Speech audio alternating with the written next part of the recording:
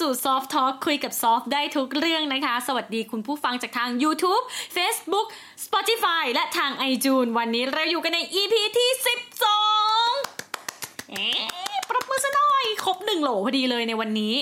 สำหรับ EP นี้ค่ะซอฟมีหนังอยากจะมาแนะนำมารีวิวนะคะในสถานการณ์ที่ค่อนข้างจะตึงเครียดหลายคนยังอยู่บ้านอยู่นะคะก็คิดว่าอยากจะหาหนังดีๆสักเรื่องที่ดูแล้วไบรท์อัพไม่ต้องเสียเวลาดูเป็นซีรีส์ที่ต้องใช้เวลานานมากดูหนังแค่ประมาณไม่เกิน2ชั่วโมงได้พลังบวกกลับไปใช้ชีวิตต่อได้เลยนะคะและหนังเรื่องนี้มีชื่อว่า Akeelah and the Bee ค่ะAkeelah นี่เป็นชื่อคนนะคะและ The Bee เนี่ยไม่ใช่ผึ้งน้อยแต่อย่างใดฟังแว็บแรกนะนึกว่าหมีน้อยหมีผึ้งหมีภูอะไรอย่างนี้แต่ไม่ใช่ The Bee อันนี้นะคะคือคำที่หมายถึงมาจากการแข่งขัน spelling bee เป็นการแข่งขันท่องศัพท์ภาษาอังกฤษนะคะทุกคนอย่าเพิ่งรู้สึกเบื่อหน่ายว่าอะไรคือหนังเกี่ยวกับการท่องศัพท์เป็นสารคดีหรือเปล่าไม่ใช่นะคะต้องบอกว่าหนังเรื่องนี้เนี่ยเป็นหนังตั้งแต่ปี2006เป็นหนังอีกหนึ่งเรื่องในดวงใจตั้งแต่ซอฟยังเป็นวัยเยาวชนอยู่เลยแหละแล้วก็ค่อนข้างเพิ่งมาทราบทีหลังว่าคะแนน IMDb เองเนี่ยค่อนข้างจะดีมากแต่แปลกใจมากที่ไม่ค่อยได้เห็นชื่อหนังเรื่องนี้นะคะในโผหนังแนะนำหนังพลังบวกหนังดูแล้วแบบไบรท์อัพสักเท่าไหร่วันนี้โอกาสดีเราจะมาขายหนังเรื่องนี้ทุกคนได้ลองกลับไปหาดูกันนะคะมาต้องบอกก่อนว่าการรีวิวหรือการแนะนำหนังของซอฟเนี่ยซอฟจะขออนุญาตไม่ให้คะแนนโดยการส่วนตัวนะคะเพราะซอฟรู้สึกว่ามันไม่อยากให้คะแนนเพราะว่าแต่ละคนเนี่ยน่าจะมีรสนิยมทางการชอบดูหนังที่ไม่เหมือนกันนะคะ1 2คือหนังหรือภาพยนตร์1เรื่องเนี่ยที่กว่าจะผลิตออกมาจนเป็นภาพยนตร์ที่เราได้ชมกันเนี่ยผ่านขั้นตอนและกระบวนการของกลุ่มคนผลิตที่เยอะมากหลายฝ่ายหลายส่วนซอฟไม่ได้อยากจะให้คะแนนที่ออกมาจากความรู้สึกโดยส่วนตัวของซอฟเนี่ยต้องไปทำลายความรู้สึกของคนที่ทำงานตั้งใจทำงานเหล่านั้นนะคะเพราะฉะนั้นซอฟขออนุญาตไม่ให้คะแนนแต่อยากจะชี้ชวนมาขายว่าหนังเรื่องนี้มีอะไรที่ซอฟชอบหรือมีอะไรที่รู้สึกขัดใจนิดหน่อยอะไรเป็นต้นนะคะมาเรื่องของ Akeelah and the Bee เนี่ยเกี่ยวกับอะไรนะคะเป็นเรื่องราวของน้องคนหนึ่งที่ชื่อว่า Akeelah หญิงสาวนะคะใช้คำว่า Black American อายุ11ปีเนี่ยอาศัยอยู่ในย่านแบบSouth Los Angeles นะคะ South LA ใต้ค่ะคือน้องเขาเนี่ยเป็นเด็กที่อยู่ในสภาพแวดล้อมครอบครัวที่ไม่ได้สมบูรณ์มากนักเพราะคุณพ่อเสียไปตั้งแต่น้องยังเด็กนะคะแล้วก็ความสุขของน้องมีเพียงอย่างเดียวก็คือน้องเขาคิดถึงเวลาที่ตัวเองได้เล่นcrossword กับคุณพ่อสมัยที่คุณพ่อมีชีวิตเพราะฉะนั้นสิ่งที่น้องชอบมากเลยคือน้องชอบท่องศัพท์ค่ะเป็นความชอบของน้องเขานะคะซึ่ง Akeelah เนี่ยรู้สึกใช้คำว่าอะไรดีอะเพื่อนๆเคยรู้สึกว่าบางทีตัวเองอยู่ไม่ถูกที่ถูกทางหรือถูกเวลาไหมคะรู้สึกว่าที่เราอยู่เนี่ยมันไม่ใช่ที่ของเราอะและเรารู้สึกอึดอัดน้องAkeelahก็ประสบพบเจอกับปัญหาเหล่านั้นนะคะด้วยความชอบท่องศัพท์ของน้องเนี่ยไม่ได้เป็นสกิลหรือความสามารถทักษะที่ได้รับการยอมรับจากเพื่อนในโรงเรียนมีหนำซ้ำแล้วความมีสามารถของน้องตรงนี้เนี่ยกลับถูกเพื่อนๆที่โรงเรียนบูลลี่หรือกลั่นแกล้งซะด้วยซ้ำจนทำให้น้องรู้สึกว่าการที่เขามีความสามารถมันคือตัวตลกของสังคมก็เลยรู้สึกไม่ได้ภูมิใจในสิ่งที่ตัวเองเป็นหรือภูมิใจในความเก่งของตัวเองค่ะจนกระทั่งน้องเขาเนี่ยได้มีโอกาสเรียกว่าบุญวาสนาได้เจอกับด็อกเตอร์คนหนึ่งนะคะที่เห็นแววความเก่งกาจของการท่องศัพท์ของน้องเขาเนี่ยแหละก็เลยชักชวนนะคะ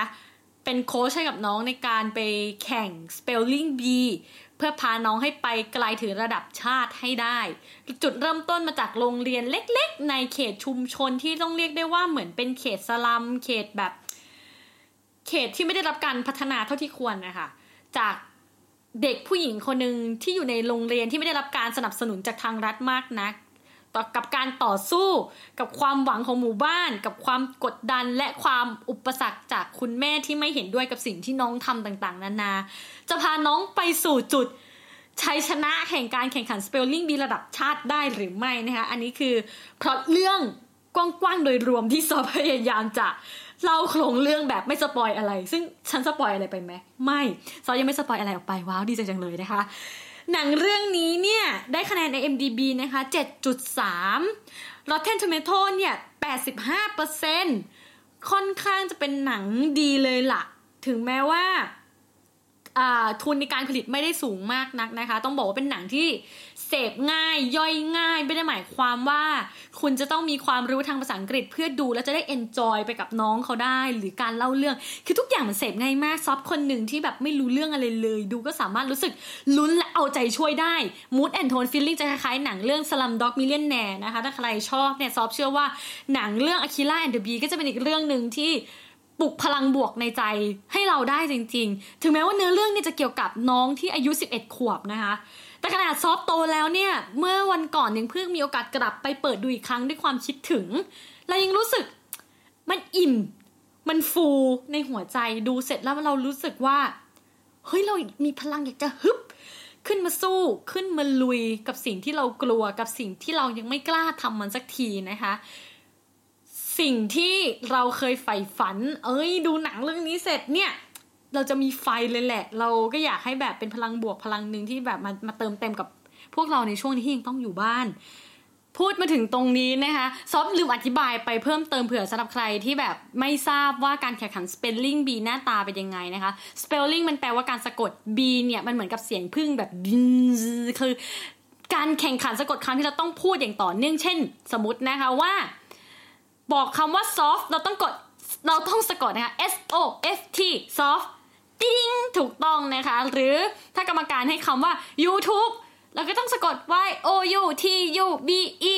ติ๊งถูกต้องนึกออกไหมคะแต่นี่คือการยกตัวอย่างค่ะทุกคนคะเพราะการแข่งขันจริงอ่ะเขาไม่ได้เลือกคำศัพท์ที่ง่ายแบบนี้มาแข่งขันกันค่ะและนั่นคือเสน่ห์นะคะที่ทำให้ซอฟชอบในหนังคือโหเรายังไม่รู้เลยว่านี่คือคำศัพท์ไหนในโลกใบนี้แต่นี่เรากำลังเห็นเด็กผู้หญิงตัวเล็กๆวัย11ปี1คนที่กำลังต่อสู้ไม่ใช่11ปี1คนด้วยค่ะเด็กและเยาวชนทั่วประเทศอเมริกาที่เขาแข่งขันกับการแข่งขัน spelling bee ตรงนี้เนี่ยเราจะเจอคำศัพท์แบบว้าวภาษาก๊อดภาษาเอเลี่ยนมากๆศัพท์ยาวมากๆเลยที่ไม่ได้ใช้ในชีวิตประจำวันด้วยนะคะแล้วมันทำให้เรารู้สึกลุ้นและเอาใจช่วยตัวละครถึงแม้ว่าก็รู้แหละว่าฉันไม่รู้เรื่องว่าคำนั้นมันแปลว่าอะไรแต่ฉันก็รู้สึกว่าเธอต้องทำได้สิ่งที่ซอฟชอบเพิ่มเติมนะคะคือจังหวะการเล่าเรื่องของหนังเนี่ยที่ซอฟบอกว่าเสพง่ายคือเสพง่ายจริงๆค่ะหนังไม่ได้ยัดเยียดความแบบว่า spelling bee แล้วเครียดมากๆถ้าเทียบกับ Whiplash ที่ต้องแบบเป็นหนังตีกลองซ้อมตีกลองอะไรแบบนี้ใช่ไหมคะอันนั้นก็เป็นอีกหนึ่งเรื่องที่ซอฟชอบแต่นั้นน่าจะมีความเครียดอยู่เยอะมากถ้าเทียบกับ Akeelah and the Bee เรื่องนี้เนี่ยมันจะมีการหย่อนความตื่นเต้นประมาณนึงให้เราได้พักเบรกหายใจมีอยู่ดีๆมีมุกหวานๆมาสักหน่อยกุ๊กกิ๊กให้เราเซอร์ไพรส์เล่นบ้างหรือว่าจังหวะตลกที่ไม่ได้รู้สึกฝืนหรือขืนจนเกินไปแต่เราดูแล้วกับรู้สึกอมยิ้มและคุกคิกหัวเราะในหัวใจไปด้วยกันน่ะคือเป็นหนังที่แบบเป็นหนัง Family Movie ที่ดีจริงๆนะคะอยากจะแนะนำให้ดูพูดขายเหมือนแบบได้ตังค์อะแต่ว่าไม่ได้ค่าโฆษณาใดๆนะแต่เราแค่เป็นคนที่ชอบดูหนังมากๆส่วนถามว่ามีส่วนที่ไม่ชอบไหมนะคะต้องเรียกว่าแอบขัดใจนิดหน่อยถ้าเกิดใครที่ชอบดูหนังภาคไทยนะคะจะบอกว่าซอฟดูหนังเรื่องนี้ผ่านซีดีสมัยแบบซีดีเรายังมีซีดีอยู่ที่บ้านซอฟดูเป็นภาคไทยซึ่งจริงๆอยากหาดูเป็นภาคซาวด์แทร็กอยู่เหมือนกันนะคะแต่ว่าการดูภาคไทยของซอฟคือว่าเสียงเพลงจะค่อนข้างดังมากเสียงเพลงประกอบอะไรอย่างนี้แต่ว่าก็ค่อนข้างจะไม่ใช่เรื่องใหญ่นะคะไม่ได้มีผลต่อเส้นเรื่องโครงเรื่องตัวพล็อตบทหนังอะไรขนาดนั้นส่วนต่อมานะคะในส่วนของการแสดงของนักแสดงค่ะซอฟค่อนข้างชื่นชมมากๆซอฟค่อนข้างเชื่อว่านักแสดงเนี่ยกำลังเป็นตัวละครนั้นอยู่คือขณะที่ซอฟดูว่าน้องอาคิล่ากำลังแข่งท่องศัพท์เนี่ยสิ่งที่ซอฟตกผลึกแล้วก็คิดเลยก็คือโหนักแสดงเขาต้องทำการบ้านหนักมากเพื่อที่จะจดจำคำศัพท์ต่างๆด้วยนะคะมันเลยทำให้เรารู้สึกว่าการทำการบ้านหนักหรือการซ้อมอย่างหนักของน้องอาคิล่าตัวละครในหนังอ่ะที่เขาซ้อมหนักมากเตรียมตัวทำการบ้านหนักมากเพื่อไปแข่งเนี่ยมันไม่ต่างจากนักแสดงเองที่เขาก็ค่อนข้างจะเตรียมตัวมาดีมากในการถ่ายทอดทางอารมณ์ความกดดันของเด็กและเยาวชนอายุ11ขวบกับการจะเอาชนะความต้องการของตัวเองการพิสูจน์ตัวเองต่างๆทั้งแววตาทั้งน้ำหนักไดนามิกต่างๆซอฟค่อนข้างรู้สึกว่านักแสดงถ่ายทอดออกมาได้ดีนะคะแม้ว่าน้องเขาจะเป็นแค่เด็กอายุ ไม่มั่นใจว่านักแสดงตอนนั้นอายุ11 ปีเท่ากันกับตัวละครด้วยหรือเปล่านะคะส่วนนักแสดงที่เป็นรุ่นผู้ใหญ่เนี่ยไม่มีปัญหาเลยคนเป็นแม่ก็แสดงดูได้ออกมากว่ามีสายตาแววตาที่เป็นห่วงด้วยความไม่เห็นด้วยของคุณแม่จริงๆแล้วไม่ใช่เป็นเพียงแค่ความดื้อรั้นเพราะไม่อยากให้ลูกตัวเองประสบความสำเร็จ